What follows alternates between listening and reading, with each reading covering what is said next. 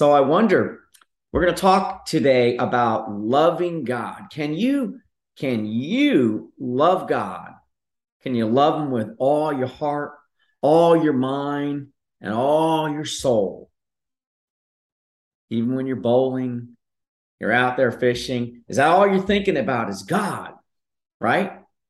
No matter what you're doing, are you loving God at that very moment with all of your heart? I mean, all of your mind and all of your soul. I want you to think about that. It's a pretty big kind of love. It sounds like agape love, something that probably only God possesses. What about your neighbor? And you know what neighbor I'm talking about. What about that neighbor that's not so nice to you? Maybe he's called the police on you because your fence was a little bit on his property and you had to spend $2,000 to move it. Man, there are some neighbors that aren't so nice. I'm not talking about your friendly neighborhood Spider-Man neighbor who's, hey, buddy, how you doing? Good to see you.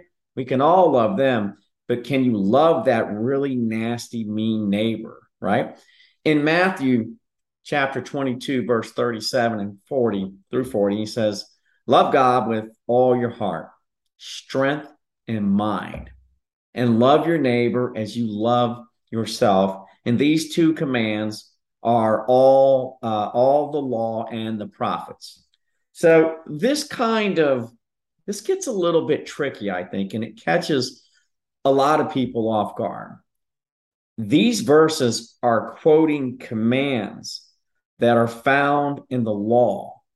And if we're not careful, sometimes we can think these are new commands that are applicable to Christians under the new covenant. But to see the context of this verse that I just cited, I would ask you to rewind just one verse and read Matthew chapter 22, verse 36. He says, they were asking Jesus, what is the greatest commandment in the law? So some people may think they're hitting a home run, right? They're loving God with every ounce of their heart and their mind and their strength, right? They're just really doing good, pounding their chest. As humans, I can promise you this, we are falling short. And I'm pretty confident that listen, some of us are absolutely better at loving God with most of our heart and our minds and strength, and we're really good at loving our neighbors. I would submit to you that we all fall short. No one will be found righteous uh, by any commandment found in the law. And we're definitely naive if we think we're doing really good at loving God with all of our heart. And let alone, by the way, if we're really loving our not so nice neighbors. But I want to point out that later on in all of this, Jesus comes along and he says this. He says, a new commandment I give you, not an old one, not the old one plus, combined with this new commandment. They're not being meshed together. It's a new command, right? He says, believe in the Son and love others as I have loved you.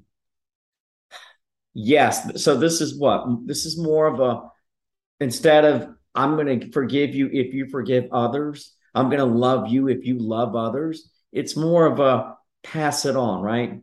Love others just as Christ has loved you. Listen, yes, in a sense, both of these commands would be wrapped up in love, but one you can actually do, and the other one you can just do your best at, right? I know it may seem like semantics, but that slight difference in being commanded to love with every ounce of your heart, mind, and soul, or in all your strength, it's indeed different than being asked to love one another as Jesus loves us. Under the law, you will get as much love from God as you can muster up and give to other people. Under the law, if you do not forgive others, you will not be forgiven, right? It will not be forgiven. And under grace, it completely flips upside down, right? It flips upside down. God says, forgive others just as I have forgiven you. So it's a passing it on theology. The old is you get what you deserve. The new is, hey, you're not getting what you deserve. And let that be an example for you to pass it on. Forgive others that don't deserve to be forgiven. Not a commandment, not a threat, not you better.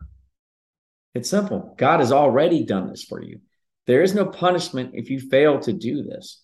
This is just something that God is saying, listen, it's good. It's good wisdom. It's good for you. Love others, love me, but there's no punishment when you fall short.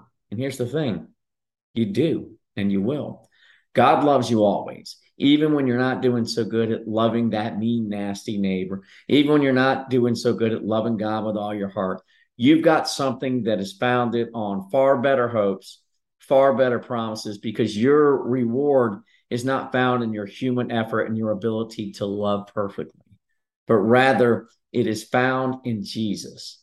Two covenants, right? There's an old one and there is a new one. One of them you cannot do, and the other you can do. God will turn his back on you if you don't do the old one perfectly. The other one comes with the newer one comes with a promise that God will not turn his back on you.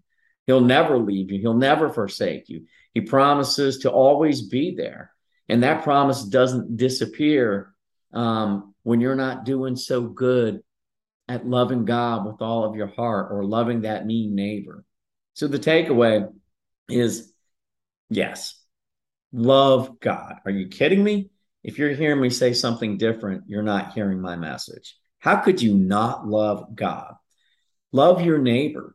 There's nothing to gain by hating them. I know that. We don't want to encourage you to do differently. But we do want you to know that these commands that I read to you today are not threats, right? They're not threats like vow better or else I will not listen to you. I won't hear your prayers. I will turn my back on you. I will not bless you. Whatever. All this stuff is crazy. These were commands found only in the law, and they were given to Jewish people, right? So again, in closing, yes, love God, love your neighbor, but you're not able to love God with all your heart, mind, and strength. And you're not able to perfectly love your neighbor. You can do your very best, but those were commandments under the law. And remember, you indeed are free from the law. You are not under the law, right? Jesus is the end of the law for all who believe. So what do you do if you're not under the law? How about trust Jesus? How about trust him to guide you and lead you and counsel you and grow you? Strangely enough, my friend, he's not going to lead you to sin. He's not going to lead you to lawlessness. You don't have to be worried about getting these threatening messages from the pulpit that are designed to intimidate and scare you. You do not need the law. You need Christ only. As always, guys, if you like this, please be sure to comment, share, or like below. God bless you all.